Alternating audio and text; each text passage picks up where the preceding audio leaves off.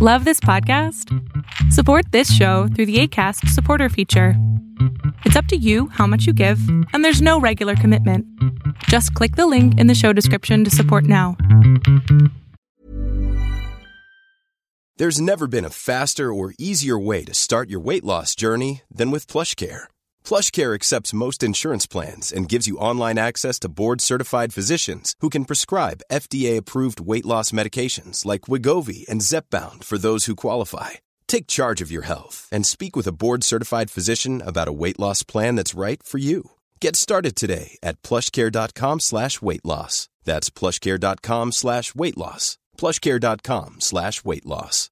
Everyone knows therapy is great for solving problems, but getting therapy has its own problems too, like finding the right therapist, fitting into their schedule, and of course, the cost. Well, BetterHelp can solve those problems.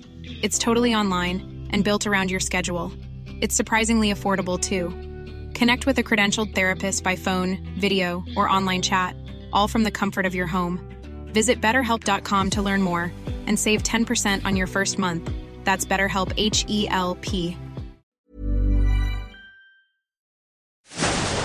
Fiction, science fiction, horror, fantasy, crime, LGBT, thriller.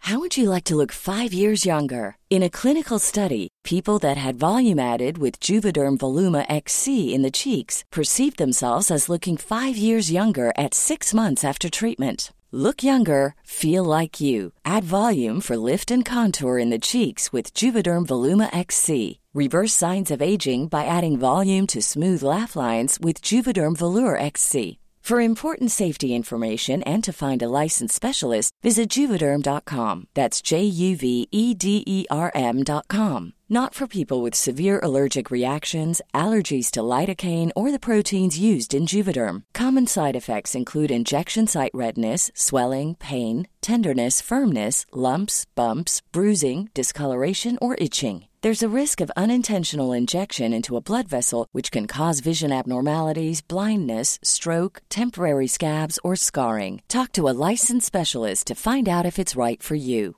Hey, I'm Ryan Reynolds. Recently, I asked Mint Mobile's legal team if big wireless companies are allowed to raise prices due to inflation. They said yes. And then when I asked if raising prices technically violates those onerous two-year contracts, they said, "What the f*** are you talking about, you insane Hollywood ass?" So to recap, we're cutting the price of Mint Unlimited from $30 a month to just $15 a month. Give it a try at mintmobile.com/switch. $45 up front for 3 months plus taxes and fees. Promo rate for new customers for limited time. Unlimited more than 40 gigabytes per month. Slows full terms at mintmobile.com. This Mother's Day, celebrate the extraordinary women in your life with a heartfelt gift from Blue Nile. Whether it's for your mom, a mother figure, or yourself as a mom, find that perfect piece to express your love and appreciation. Explore Blue Nile's exquisite pearls and mesmerizing gemstones that she's sure to love. Enjoy fast shipping options like guaranteed free shipping and returns. Make this Mother's Day unforgettable with a piece from Blue Nile. Right now, get up to 50% off at BlueNile.com. That's BlueNile.com. Burrow's furniture is built for the way you live. From ensuring easy assembly and disassembly to honoring highly requested new colors for their award-winning seating, they always have their customers in mind. Their modular seating is made out of durable materials to last and grow with you. And with Burrow, you always get fast, free shipping. Get up to 60% off during Burrow's Memorial Day sale at burrow.com/ACAST. That's burrow.com/ACAST. burrow.com/ACAST. Hey, it's Danny Pellegrino from Everything Iconic. Ready to upgrade your style game without blowing your budget? Check out Quince. They've got all the good stuff, shirts and polos, activewear, and fine leather goods, all at 50 to 80% less than other high-end brands. And the best part? They're all about safe, ethical, and responsible manufacturing. Get that luxury vibe without the luxury price tag. Hit up quince.com/upgrade for free shipping and 365-day returns on your next order. That's quince.com/upgrade. Planning for your next trip? Elevate your travel style with Quince. Quince has all the jet-setting essentials you'll want for your next getaway, like European linen, premium luggage options, buttery soft Italian leather bags, and so much more. And is all priced at 50 to 80% less than similar brands. Plus, Quince only works with factories that use safe and ethical manufacturing practices. Pack your bags with high-quality essentials you'll be wearing for vacations to come with Quince. Go to quince.com/pack for free shipping and 365-day returns. Acast powers the world's best podcasts. Here's a show that we recommend. Kayla Itsinas. Kayla Itsinas. I'm Kayla Itsinas, and I have been training a global community of women since 2009. I've created a brand new podcast, Sweat Daily, to help you level up your life and reach your health and well-being goals. From fitness tips to food that fuels you, meditation to motivation, we've got you covered. Sweat Daily, the happiest, healthiest, and most confident version of you awaits. Available on Apple Podcasts and wherever you get your podcasts. Acast helps creators launch, grow, and monetize their podcasts everywhere. Acast.com. Now entered the House of Mystery with your hosts, Eric Shapiro, David North Martino, John Copenhaver, and Al Warren. Heard on 106.5 FM Los Angeles, 102.3 FM Riverside, and 105.0 AM Palm Springs. Welcome back into the House of Mystery. I'm Al Warren. Mr. Joe Goldberg is in.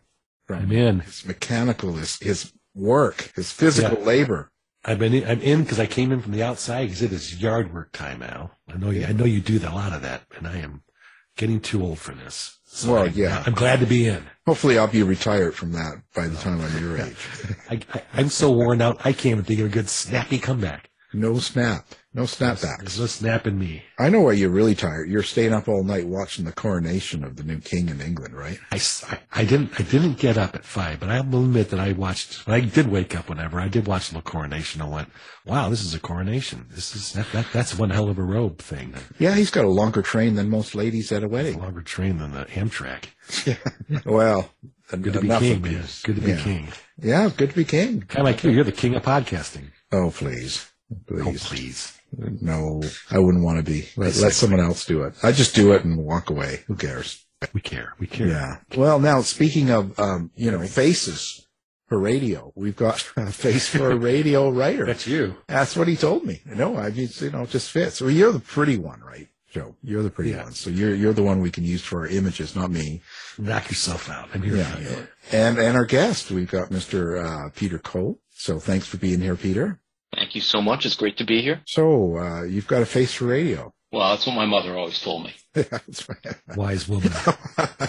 She spent a little time acting, so I trust her judgment. Well, I've got the whole body for radio. So now let's talk about who you are. So now you are an author, and you've got some books going on here. But before that, it looks like you were in the military for quite a while, and you've done some deployments.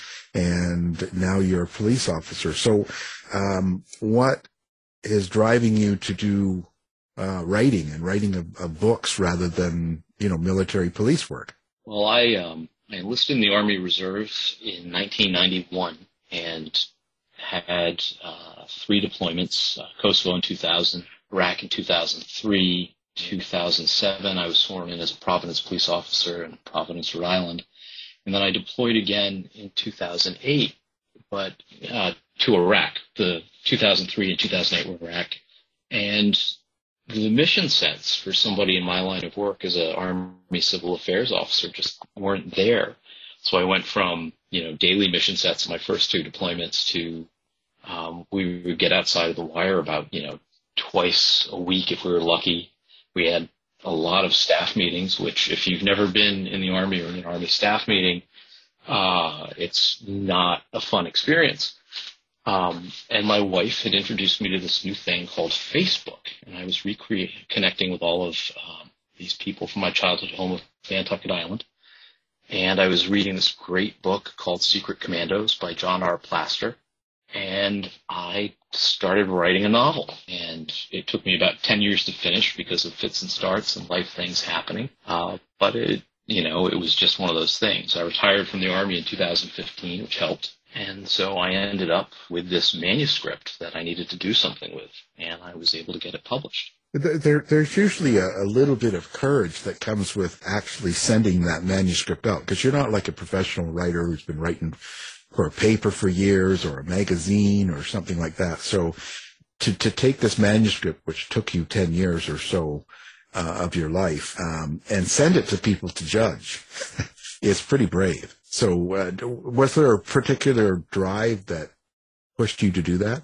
So, yeah, actually. So first of all, I have to tell you, you know how you hear that story about the struggling author who, tons of rejections and they have trouble getting an agent and, rejection after rejection. Yeah. I'm not that guy. We hate you, Peter. And you should. I got very lucky.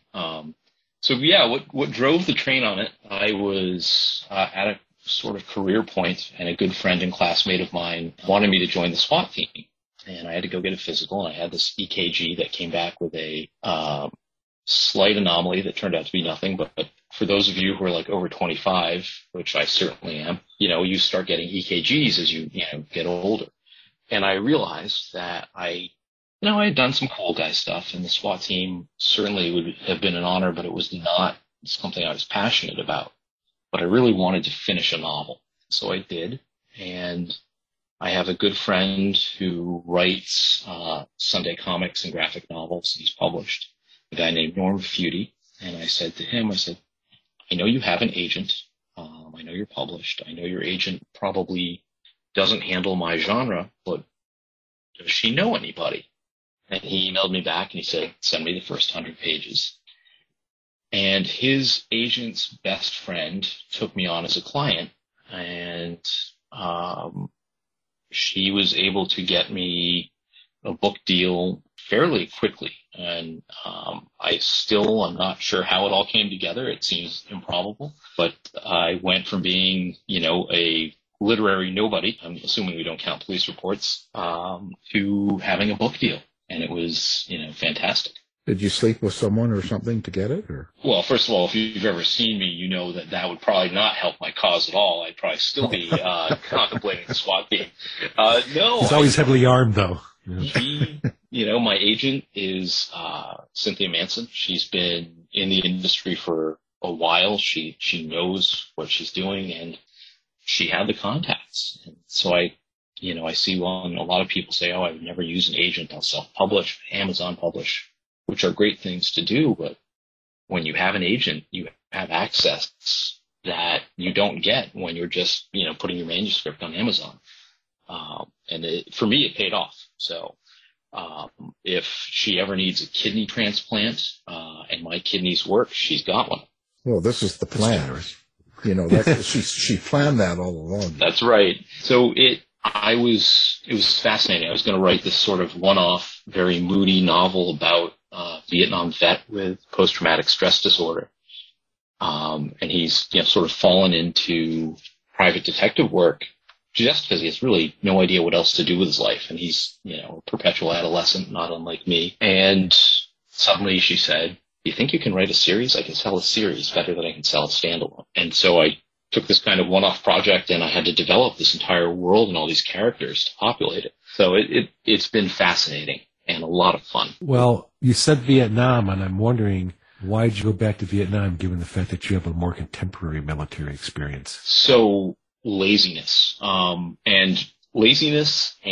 I also, I knew it was a private detective story, and I have to imagine that being a private detective in the age of Google Maps and instant, Court Connect records where you can look up anybody's record and things like that really wouldn't be that exciting. And I wanted an old-fashioned gumshoe who had to tail people and, do research and stake things out. So that was part of it. It was also in part a love letter to my hometown at a very specific time before real estate development really boomed. And if you're not familiar with Nantucket Island, it is a very expensive real estate market. And sort of the turning point for this in my mind was the late 1980s. In the early 1980s, and even in the mid to late 1980s, there's still a lot of middle-class people who lived there. So I really was writing this love letter to this time and place. I wanted a guy who still had to do the old-fashioned detective work. And because it had to be set in a certain time, and I was interested in PTSD, Vietnam was the war that made sense. I once knew a man from Nantucket. Yeah, don't do it. I was waiting for that. What was the difference sort of in research of the military from Vietnam era, which was the war of my youth, and having the experience you had and the knowledge of the military in the 2000s? Because research is critical, of course, and you had to do it. I've done tons and tons of research, hundreds of hours, thousands of dollars, that type of thing. I was very lucky. That book I mentioned by John R. Plaster is a very informative book about, there's a very small secret segment of the Army known as MACV-SOG. They also included Navy and some Marines, I believe. But they were special operations soldiers, Green Berets, who conducted these surveillance missions on the Ho Chi Minh Trail, and they would get into these incredible gunfights where they're vastly outnumbered. It was exceedingly dangerous and very secretive. And until the 1990s, it really wasn't talked about. It was still classified.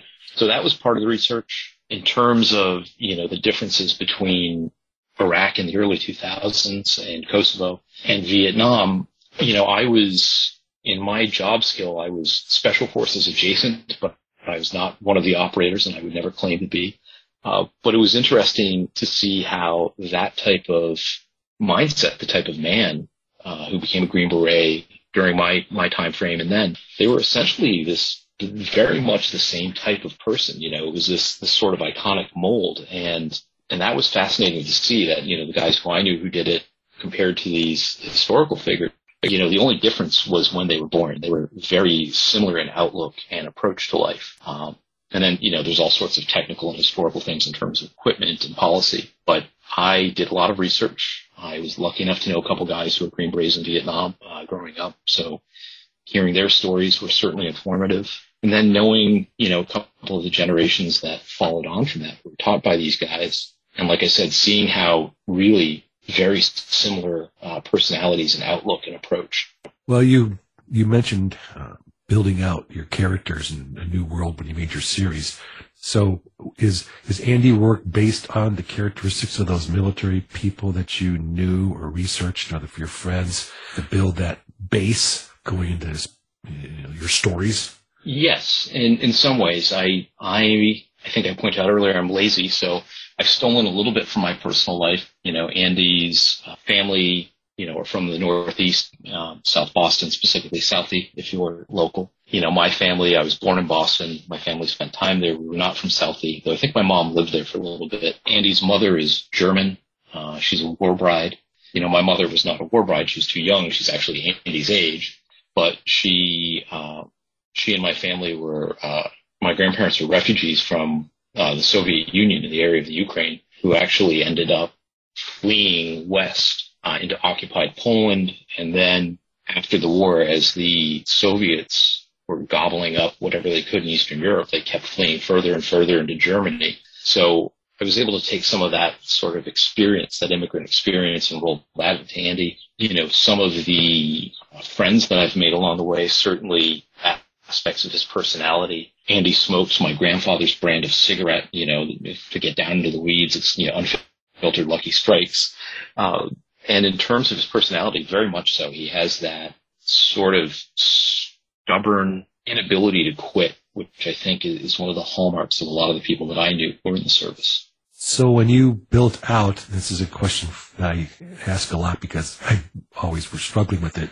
Did you start with your character, or did you start with the story when you were starting to build this out? That is a great question. I started with a scene.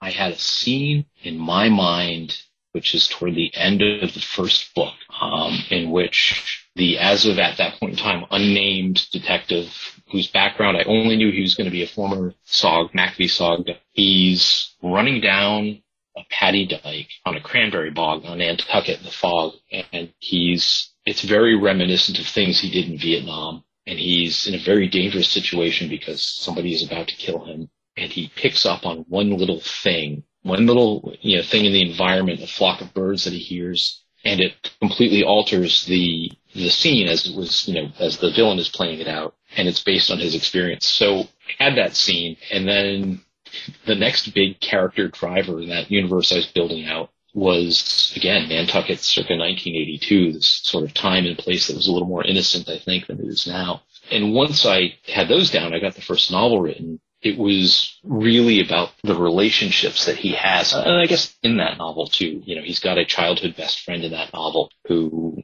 he deals with, and they have this relationship. He's got a client. And I will be perfectly honest, my first novel, like a lot of people, I did not know what I was doing.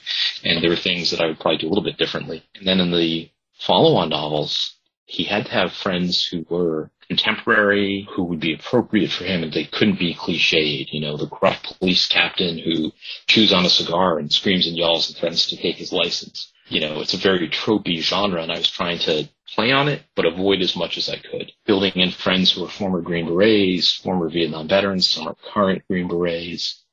Like a lot of veterans, he has friends who he hasn't seen in 10 or 15 years, but in his mind, they're still as close as they were, circa 1968, 1967. When you're writing the scenes of violence, how is it you do that? Are you conscious? Are you trying to be aware of modern day sensitivity, or do you think about it, or you just go ahead? So that was actually one of the questions I was thinking about today, especially in light of, the last several days and the unfortunate events. I feel that it is sort of my responsibility as a writer to first and foremost write an entertaining story. But within that, to write the scenes of violence, I think they have to be credible. They have to be realistic. They can't glorify the violence. And in fact, in a lot of them, they really, in my books, I hope what comes across is sort of the real ugliness and interpersonal toll that the violence takes, emotional, physical. I'm not knocking him because his films are fantastic, but the sort of violence, say, a Quentin Tarantino film, that's not what I'm going for. I want something that is, for people who are in violent professions or have dealt with violence, police, martial artists, veterans, when they read the passages, they go, oh yeah, no, that's real. That's exactly what happens when that happens. And I think by making it realistic and honest, that is sort of the counter to the aggrandizement of violence in books, film, not so much radio. You get a pass, but it's unseen violence. So we just talk about it. Well, yeah, no, you must put a lot of yourself into this, right? Having the military and policing background. Do you find yourself going back and taking from things you've seen and using that in your characters? Sometimes that is definitely part of it. I think there may be writers of much greater technical skill who can just fully develop this stuff in a lab. I can't. I have to, put bits of my life in it, one, to ground it, but two, for the things that, I run a very fine line between being very descriptive in certain areas, places, locations, apartments, and being very vague and physical descriptions of people. I like to give just enough information that you, the reader, will take over and form your view of the people. So to that end, yes, which isn't to say that, I've never been on the Ho Chi Minh Trail. I've never laid an ambush. Some of the martial arts scenes, are based on discussions with my older brother, who's a very skilled martial artist for years, who practiced a couple different forms. And I would say things like, hey, read this scene. Is this how you execute that type of kick? And, but in terms of the emotion and, whether people like me who are, cops and soldiers and sometimes, very tough guys like to admit it, there is this emotional component to it. When you're done with a violent altercation and if you're not badly hurt, there's the after effects, emotional and physical, what happened. And I think I definitely put that in, there's not a lot of gloating when Andy Roark is done fighting somebody. If he's, not badly hurt, there's not a lot of, high-fiving and did you see how I did that? So.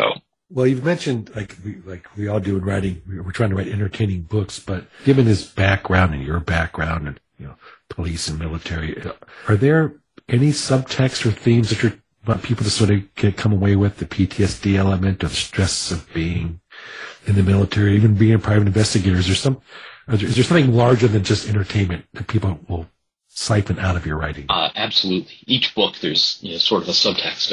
I like to think of it as my hidden theme, and I'm probably not being as subtle as I would like. Part of it is not just PTSD, but for this particular character, he's had this experience of being this very unique experience where he's essentially at the top of his game. What he did in Vietnam was done by a tiny, tiny number of soldiers. They were literally the best of the best that we had. They fought in secret. And so for him, there's this sense of no longer sort of fitting into the world. And while I can't claim to have had that experience in toto, I remember coming back from deployments and thinking, geez, I just spent a year working with the same 3 or 4 soldiers, a couple other Americans, a small team environment, doing our job and facing, common dangers and hardships together. And they had my back 100%, 24 hours a day, 7 days a week, and vice versa. And then coming back, and especially as a reservist, where you step, in a matter of days or weeks from you're on active duty to now you're at home in your house or your apartment, and you don't have that team and you don't have that support. And there's this incredible sense, at least for me, of loneliness and isolation. And that's one of the things which I try to convey with Andy in the first probably 2 books. And then going on, the second book, it's sort of a bit of an homage to my grandparents, in that it's a classic, detective story, but it's also about the immigrant experience. And in America, we think of Vietnam as an American experience. But for the characters in the book who are Vietnamese, their take is a little bit different. It's their country that was at war. It's their country that was lost if you were, in the South. And then in the third book, there's this sense of that need to pay back a debt that one soldier owes another, and being blinded by that need. And becoming single-minded and focused on the danger of being, sucked into that sort of Nietzschean, this guy's gazing into the abyss, or he's fighting the dragons, and he is becoming those things. So, yeah. It seems like you've invested a lot of your own emotion and heart into this series so far. I wonder what kind of accomplishment you feel each time you get a book done. So, first of all, there's a tremendous amount of relief. Each book takes about a year to write, with the exception of the first one, the decade in the making. But there's this sort of rhythm to it. You start off slowly, you do your research, or I do my research, and then you kind of, for me, the writing, if I can get a few pages done, that's a good day. If I can get a few paragraphs done, that's an okay day. In the beginning, sometimes just 3 sentences, if I can get 3 sentences done. And then by the time the book is done, there's been this furious rush toward the end, because now the story is really taking off and it's kind of writing itself. And then, like a lot of writers, I have been in the project for so long. I've been in the forest for so long, I can't see the trees. And I don't know if what I turned out was any good or not, because I've been just so immersed in it. And classic case in point, The Ambassador, my current book that's out, I wrote it. I felt like I was writing in a rush to make deadline. I was very worried about coming in under the word count, and I submitted it to my good friend who reads them, gives them the first read and the first edit. And I said, I don't know if I broke the series with this one. I don't know. And she wrote back and she said, no, you didn't. And then I heard back from the publisher, who said, my editor over at Severn House, who said, we really liked it, but. And that but is always the scary, scary moment. And I said, what was wrong with it? Did I break the series? She said, no. We wanted 80,000 words and you gave us 120, and we're going to have to pare some of this down. So, for those of you who don't magically in your heads do word count, 80,000 words is about 200 pages, give or take. So I was way over my word count. And she said, we can pare this down to, we'd really like to get down under like 100,000, 90,000 would be better. And so I got it done. And we made the edits, and I sent it off to my agent. And, I also have a small coterie of people who read the first draft. My brother, the martial artist, a couple of very good friends. They're all people who are very honest with me. And that is an eternity waiting for the feedback. And the feedback I got was, no, this is probably the best one yet. So that part of it is tough, because there's a lot of different things that happen. Mostly there's the getting the project done part of it. There's the technical challenges of editing. And then there's the potential for validation or criticism. What was fascinating was I've this is the first book of mine that Kirkus Review actually said good things about. Most of the time, if you're not familiar with Kirkus, or if you are, they're great. They're a name in the industry, but up until then, I had gotten things like, that were the equivalent of Colt as an author breathes, Colt as an author manages to hold a pen. Like, they weren't great reviews, which sort of is standard. And this one, they were glowing. I was, blown away, because this was the one where I really thought, this is it.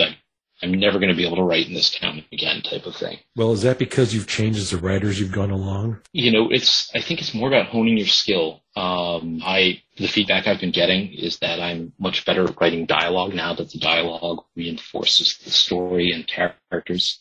I think I'm probably, a little more comfortable. I also, in what I write, and knowing how to steer around things that might be pitfalls, or, I don't have the luxury necessarily of being able to write things that are inflammatory or would be considered insulting, or, would offend people, but I still have to convey the story honestly.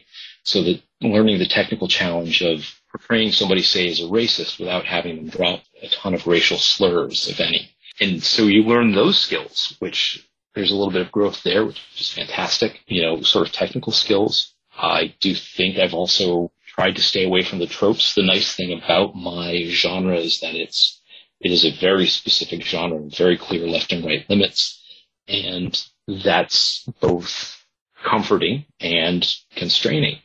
And so finding ways to work within that are sort of new, or at least different enough to entertain the reader.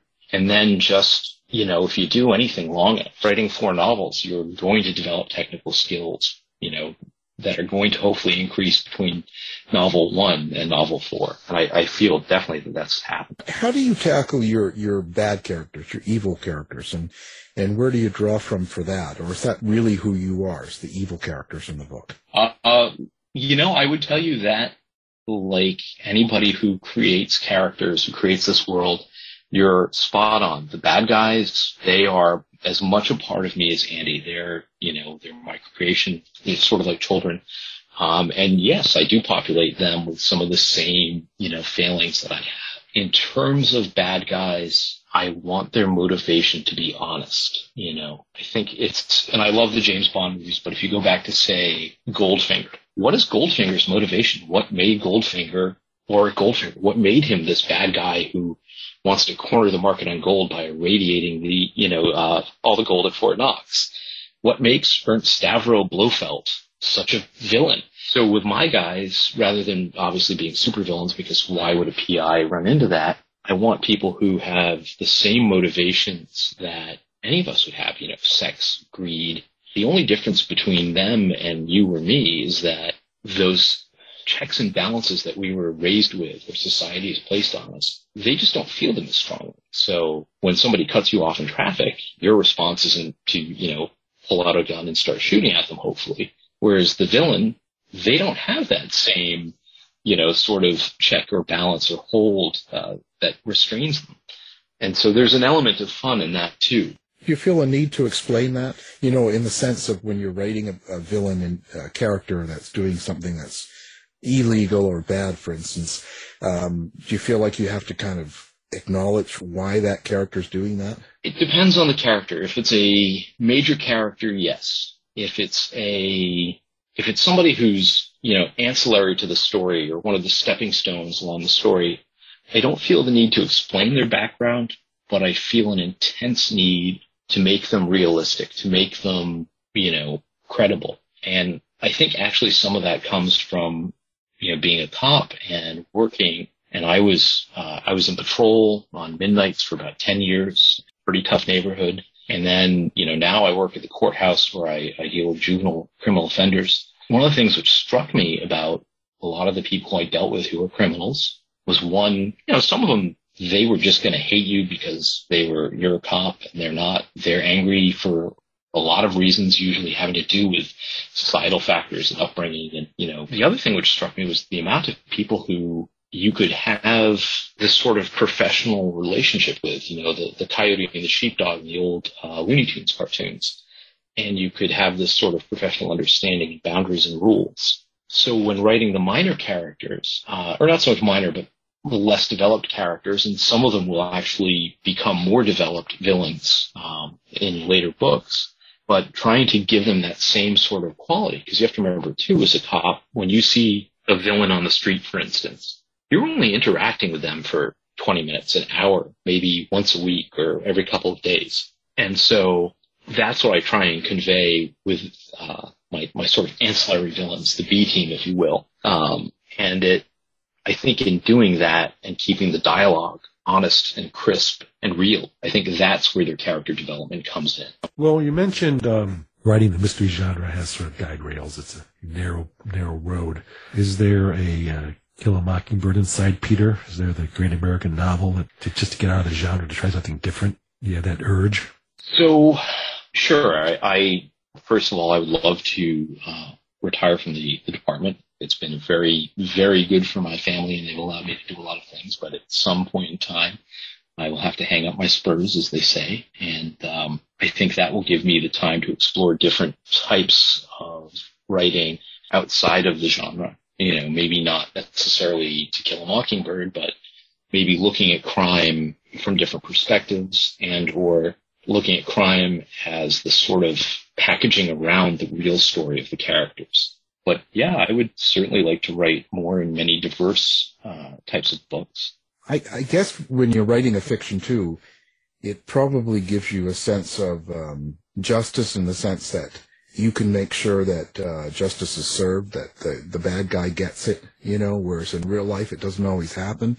I imagine that's an important part as well. It is, though I do it more for the reader than I do it for balancing the books. You know, one of the things which I'm sort of proud of in my books is that, you know, even when the bad guy gets it, sometimes it's a pyrrhic victory for my guy, you know, or it's a hollow victory, or he feels no sense of victory. He's just survived this sort of thing, this, you know, set of experiences, and now he has to sort of figure out what he has to do for the next several months. You know, there's not a lot of justice, and part of keeping it, you know, very honest for the reader, even though, like I said, you know, my main goal is to entertain, but it can't be the wrapped up in an hour, you know, neat bow-tied ending. There has to be an element, I think, of reality. So I'm very comfortable with there being, you know, a certain amount of justice deferred, delayed, denied. I will say many times my agent says things like,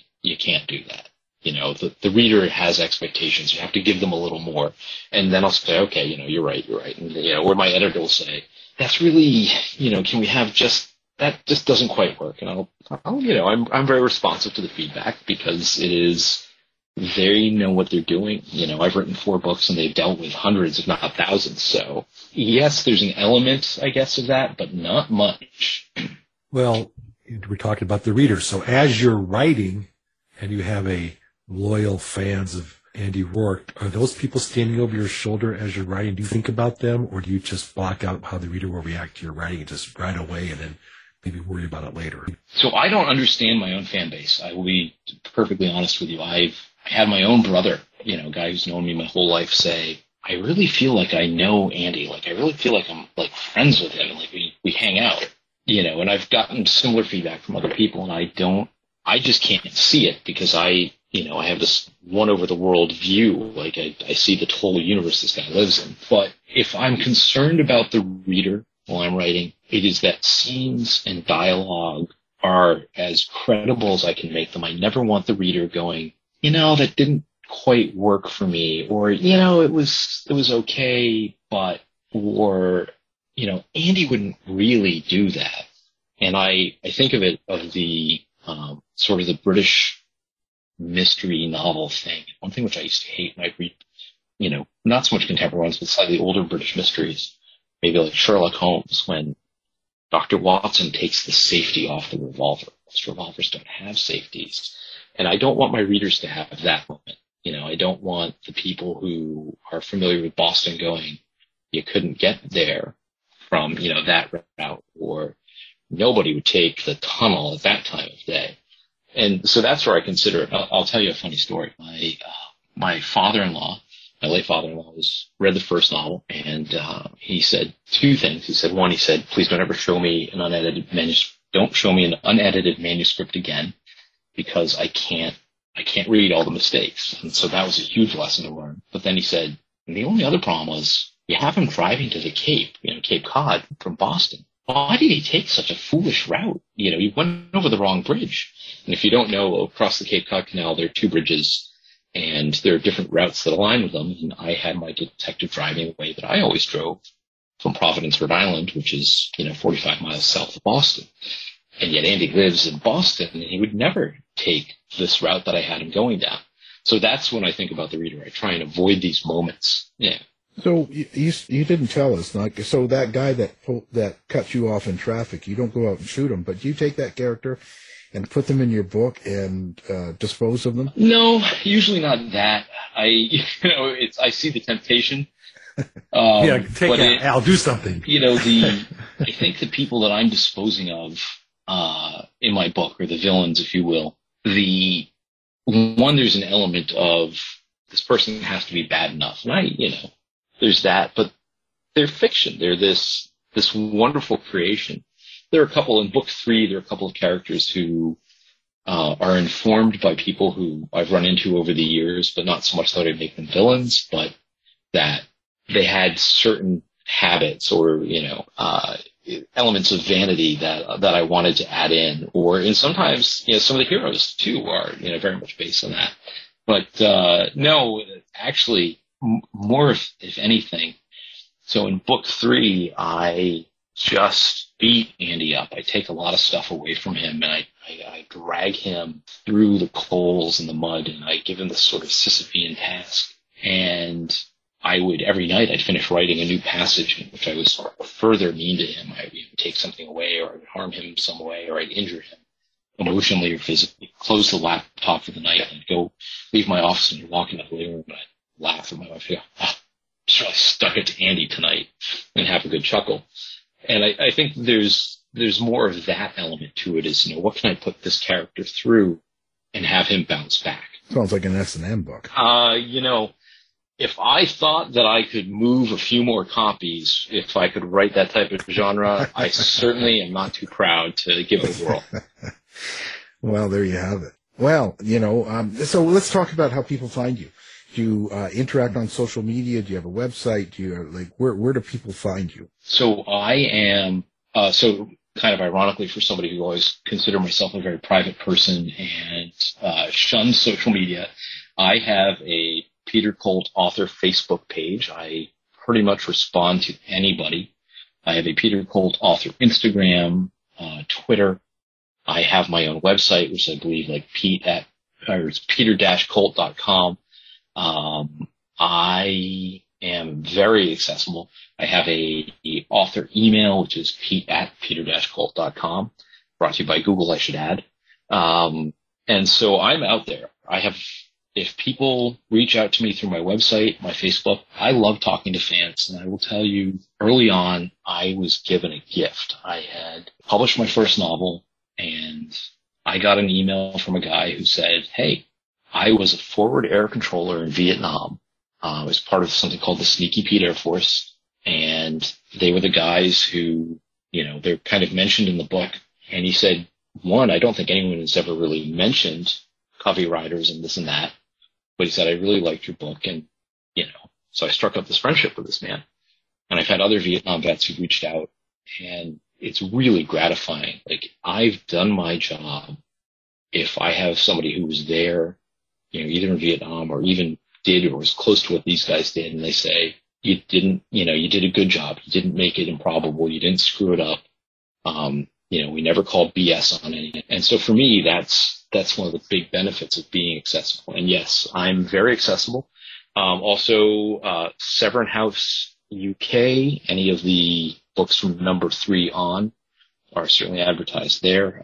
Kensington published my first 2 books, and they are, there's a presence there. But I am definitely out there, and I'm easily accessible. Well, we'll make sure everything's up on our website so people can find you with one click without doing any searching on Google, So now, reviews. Do you follow your reviews? Are you really take them seriously, or are you the type of writer that ignores them? It depends on where the review comes from, to be frank. I've had one New York Times review, which that was probably, well, if you're from my part of the country, it's like going from playing in Pawtucket and going to Fenway and playing. I'm not sure what the West Coast equivalent would be, but so that was fantastic. Getting a good Kirkus review was very nice. Publishers Weekly, great. What's weird is the Amazon reviews. And I read them, and I take them to heart if I can.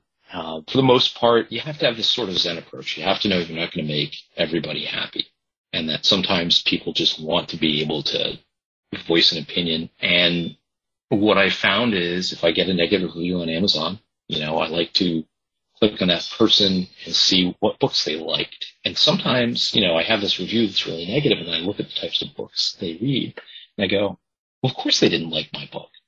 They're reading Joe Goldberg. X, Y, and Z in a different genre. Why would you even pick this up? The only review I've ever really been annoyed with, had a person review one of my second book on Amazon, and you can feel free to look it up. And the review was terrible. They just wrote terrible as the title, and wrote, I loved the first book, but by the second book, I was ready for a divorce. And I thought, good for you. It's snarky. It's catchy. I get it, but you're not really helping me write a better book when you do that. I always, tell people that you have to take it with a grain of salt. You're not going to please everybody. The good reviews are nice, and, everybody loves to hear nice things said about them. But at the end of the day, as long as you keep getting book deals, that's a great review. My publisher keeps publishing me, and that's one of the best reviews I can ever have. Oh, you hunt down those reviewers and take them out.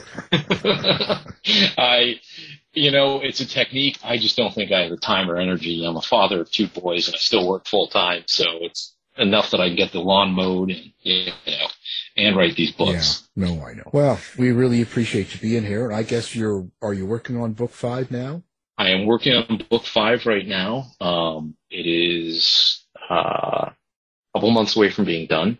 It's a lot of fun. It is called The Judge. That is a working title. It may change.